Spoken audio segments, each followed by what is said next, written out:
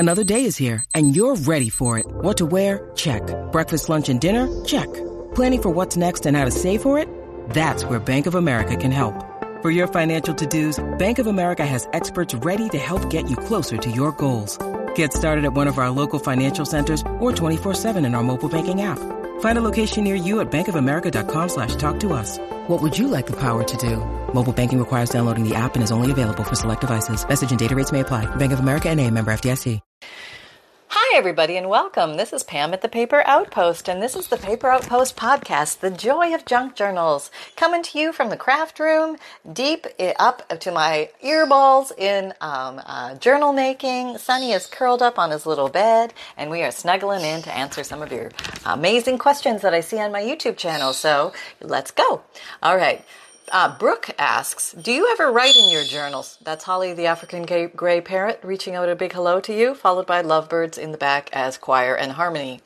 Do you ever write in your journals, or do you sell them? Sorry for questions, newbie here. Hi, and welcome, Brooke, and welcome to the world of junk journals. I'm so excited you are here and on your junk journal journey, and I hope you have a lot of fun making books. I do write in my journals.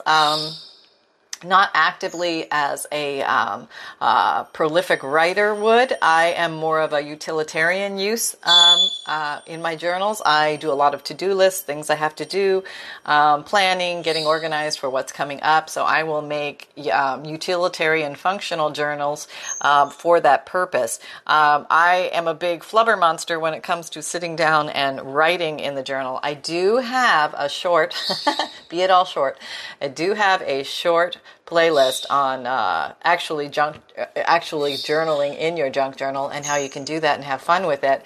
And I did attempt once to do a year-long journal, and I think I got to March where I was actually logging my day, writing things down, and enjoying that journey. And then somehow life got in the way, and I took a left-hand turn, and off I went and stopped journaling.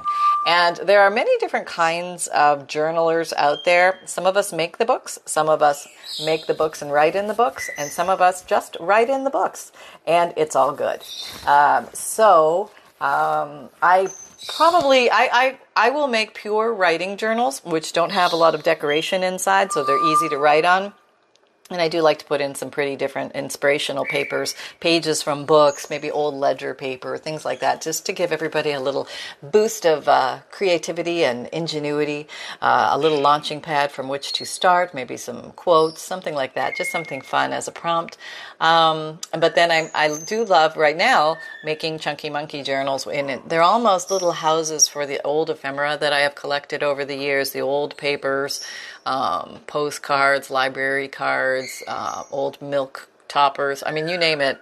If it's flat in paper or something flat, I'll put it in a junk journal. And I think it's kind of almost like a little museum to these things where they're hard to come across en masse. You know, you don't usually find all these unique items in one place other than in a junk journal. And it's kind of a way for people to take a little walk back in time and actually touch some paper from days gone by, maybe something that was written in the 1800s by a Victorian child or a lady or a man. You get to look back into old store ledgers to see what they bought and what the prices were and what their lives were like. Look at old music, a lot of beautiful hymnals and piano paper. I mean, and the feels of the different paper. I really get excited about that. And so am I a big journaler? No. But there's enough of you out there who are, so we are all good, and we all support each other. And so apparently I am the journal maker, and I just love to make lots of journals, and I love to create efficiency around making the journals so that and I love to experiment with different ways of making journals. And there are 1,000,001 ways to make journals, so you're never out of ideas, and there's always a different way to approach it. Sometimes we use paint, sometimes we use fabric, sometimes we use modeling paste, And we go off in different directions and just have fun. So there's your fully fleshed out and totally off-topic answer for you, Brooke. I hope that helps. And welcome. I'm so excited for you. And you will. I cannot wait to hear your stories about you making your own books and your journey, because it is really a joyous and fulfilling experience. Whether you make them for yourself or for others, it's all good. So have a lot of fun. Come down the rabbit hole with the rest of us. We'd love to have you. There's a lot of fun going on down here. And Christy says, Pam, I've grown so addicted to watching your videos. You have inspired me in so many ways. Now I'm not pre-reading these, so these could go anywhere. I absolutely adore your cute and simple ideas that I would never have thought of myself. I always chuckle when you say, what is this? Nobody knows. Haha. Yeah, I have a lot of those, what is this? Nobody knows, on my desk. I love how you start your videos with showing us a prototype and saying it's super easy to make. That's my kind of art journaling. I'm getting my daughter and granddaughter interested as well.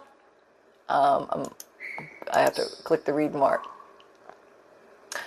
So in fact, you want me to teach them how to make a journal. I love hearing that. Yes, go forth and teach others how to make journals. Wait until I tell them this one is made out of a cereal box. Okay, that is awesome. I love hearing all that. I didn't hear a question there, and I don't know why it came up under the questions, but thank you. And I'm so happy to hear, Christy, that you're spreading it to family too, because I think everybody should make a book at least once in their life. It's a beautiful legacy to leave on this earth.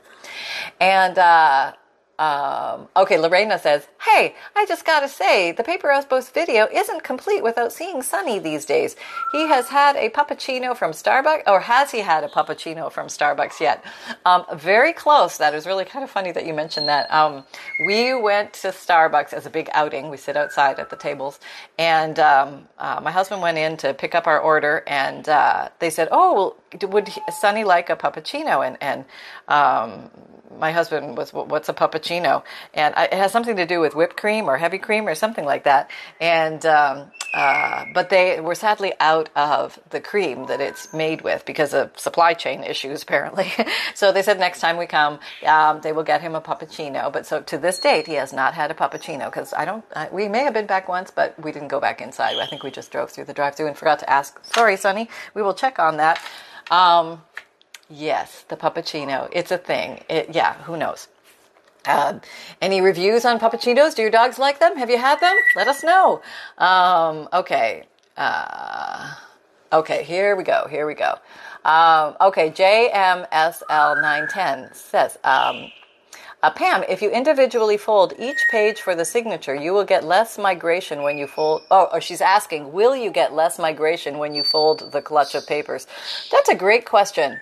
And actually, no, because what happens is the bulk of the paper that builds up in the spine, if you're looking at your signature, is it the orientation with which it would lay in the book, it will naturally push the papers out to the right, because you get, and there's a little bit of bird beaking over there, because the most internal paper gets pushed out the farthest.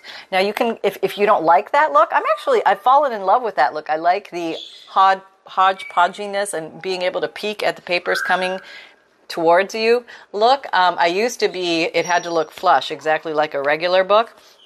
And if you want the flush like a regular book on the edge, the easiest way I've found to do it is to gather all your papers for your signature together, fold them in half like they would be going into your signature, and then you take a craft knife and a ruler and you cut off the edge to give it a flush straight down. And you can also do that if you have a really strong guillotine cutter. Sometimes the guillotine cutter will cause it to torque near the end, and you get kind of a cockeyed look at the bottom. And there are also bigger paper cutters that you can use for that, but it's a style. And I've found that we can either honor the original traditional look of a book, or we can go off the map and go any which way you want. You can also tear all the edges. You don't have to necessarily cut the edges. That's another way you can do it, which can save.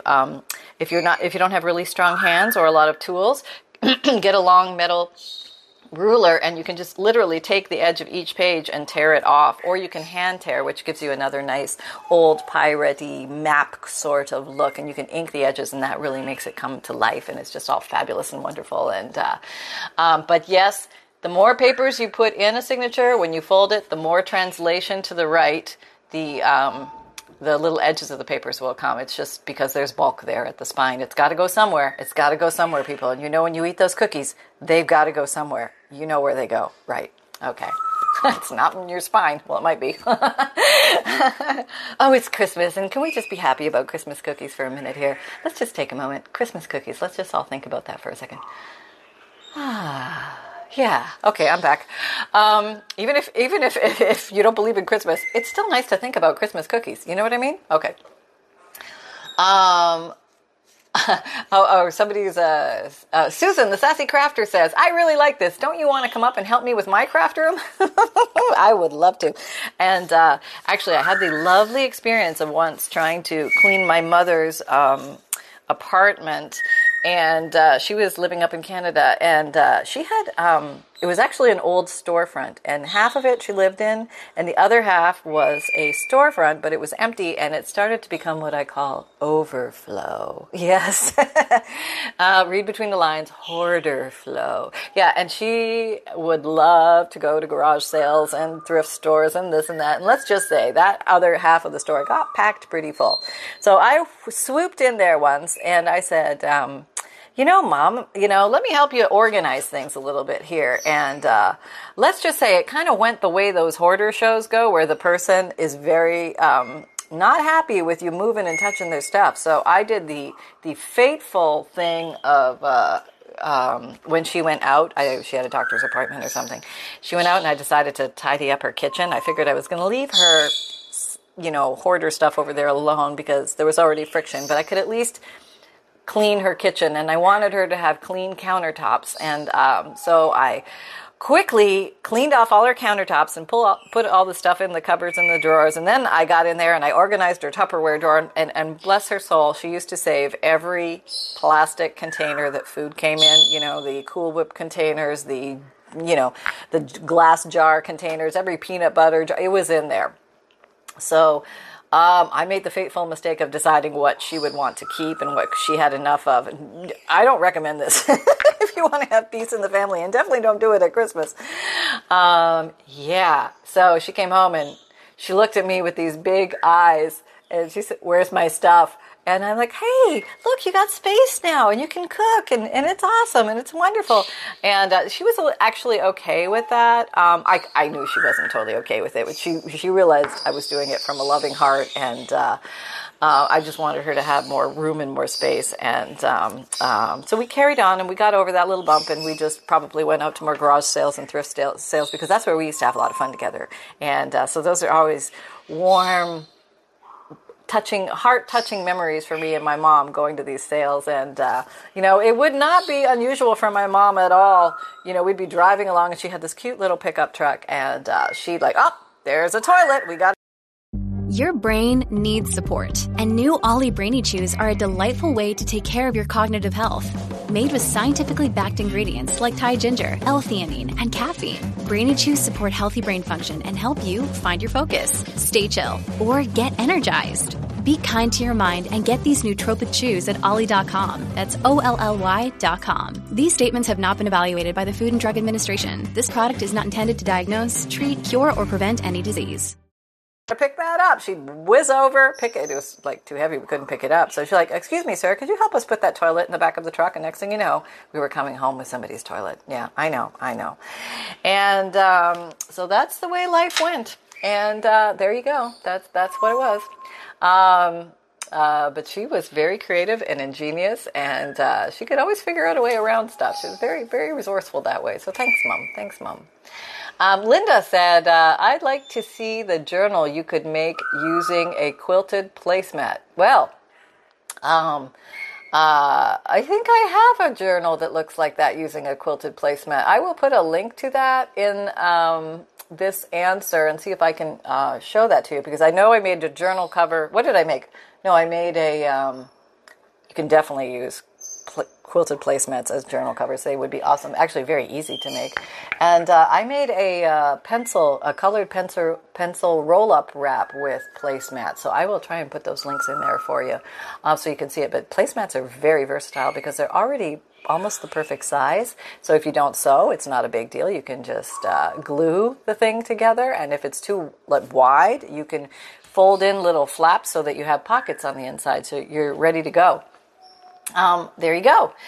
Somebody said, "Hi Pam, I'm loving this." Oh, this is Mom's Pink 13. Hi Pam, I'm loving this squishy quilted journal. Question for you. I'm thinking of getting a guillotine paper trimmer. Which one do you have and what are its pros and cons? And thank you for being such an inspiration. Okay, great question. And I have been down the path of trying to find the perfect guillotine cutter. And I have a link. If you look in my Amazon shop, there's actually a video on, is there a video on it? I think there's a video on reviewing my paper cutter. If there's not, I will put one in there because I love my paper cutter. And there is a link to my paper cutter in my Amazon shop. And it is, what is it? It's like a swing line or something like that. Ingento. Whoop, there, just knocked over all my inks. But anyway, it's a self-sharpening paper cutter. And I have the guillotine. It's how many inches? This is my regular 11, 12. I think it's a 13-inch one, and it is my functional everyday down in my craft room guillotine paper cutter. Very handy. I do have the ones that you just can cut a little paper with, like one sheet of paper with a fishing line or some kind of little tiny blade, and I rarely use that. It's just for, rarities. But this one is awesome. I've used it so much. It doesn't get dull. The pro is it's very reliable. It self-sharpens. I would get as big a one of a space for the space you have, just because you're going to find that when you turn long things sideways, you may have wished you got a bigger one. I've found that quite a bit. And also, if you find that the big blade gets loose, there's a little nut and screw on the back that you just tighten it up again, and it snuggles everything right back in. I didn't know that for a long time, and I thought it was defective, but I didn't know there was a screw there. So I tightened the screw, and it's sharper than ever. So it's really snuggled in close to the block, and it cuts really well. It has a guard on it, so generally you should be safe, but obviously don't put your hand or anything that you don't want removed below the blade itself. And it is, I'd say I can comfortably go up to about 15 pages easily. And when I get beyond that, then it starts to choke a bit. So if you can do them in 15-page chunks, it depends on the thickness of the paper you're working with, of course. But that is helpful. And then also for the bigger things that I do, I have two other cutters upstairs for when I'm doing my fundles. I have to remove the blocks of many books, and I have to cut off the spine, which is a big ordeal. It's like this guillotine cutter down here would not cut it, literally. So I bought an old school, I have two cutters upstairs. There's an old school guillotine cutter that looks like a torture device. It is very big, very sharp, and very dangerous, and has no guard. And I don't recommend it because I've even cut myself on it. So I'm scared of it, and I think my fear is a good thing because it could happen really fast. So I don't recommend that. Don't do that. But it can cut about 40 pages at once, I would say. Yeah. So it gives you a little bit more pages. But obviously a lot of books are thicker than that. And there's this other cutter. I gotta find the name of it. What's it called? I'll do a little video on it. I've had it for, probably about a year now. But it's a blade that comes straight down. And it's not guillotine in that. Well, I guess it's kind of guillotine in that way. It doesn't come down on an angle the way these arm ones do. But this one that comes straight down actually has a big pull lever that you pull down, and it just chops off the spine of the book. You have to take the book out of the cover because it's just too thick. The cover's too thick for it to get through. But it will chop off the back of the book. And especially the old books, it cuts through relatively easily. Surprisingly so. And some of the newer books with the glossy pages, it fights a little bit, but it's not bad. And let me see if I can find the name of that thing. Oh, no. I hope that didn't cut us off. Did that cut us off? I hope not. I think I'm still here. Okay. I hope so. Okay. So now I'm worried I lost you, but I'm just going to carry on as if you're still there. And I'm going to, where am I going? I'm going to the next question. There we go. One more question. Okay, here we have. How do you seal the edges if you do not sew? Okay. So, the best thing would be doing the hospital coroner's bed sewing technique. Okay, so let's say if you're going to do a fabric cover that's not a quilt, let's say it's a thinner fabric cover. Okay, I would lay your piece of fabric down. I would put your blocks of whatever you're going to use as structure for the covers. If it's thin fabric, I would put a spine in. If it's a thinner fabric, if it's a thin fabric, I would put a spine in. If it's a thicker fabric like a quilt, I would not put a spine in because you don't really need it because the quilt is strong enough to hold the signature. And then I would do the wraparound technique. The quilt won't work this way because it's too thick. So I would probably say if you don't have a sewing machine, then I would hand sew. If you don't like hand sewing, you could come along and glue a piece of fabric, almost like a trim that would wrap around from one side to the other. A thin piece of fabric with glue will work. You have to miter the corners a little bit so that it will turn the corner well. And that will give you a sealed edge. So that would be the best way I would recommend to do that. The other thing you could do is you could even go along, I don't recommend this, but you could staple along the edges to make it tight and then put the fabric trim around it to cover the staples. That would be another option to seal the edges. I have put pieces of crocheted lace like down the edge and then put another crocheted piece of lace on the inside and where it's sticking out, like the two halves are sticking out, I glue those two halves together and that seals the edge. That's another way to do that, to approach that. I should probably show that because that's hard to understand just by explaining. But yeah, great question, because how do we do it if we don't sew? And a lot of people don't sew. So there you go. We got to find ways, and I'll show you ways. All right, one more. Kim Wells.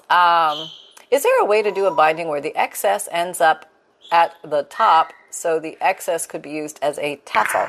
Yes, I think that you can do your 3-hole pamphlet stitch so that the tie ends up at the top as opposed to in the middle.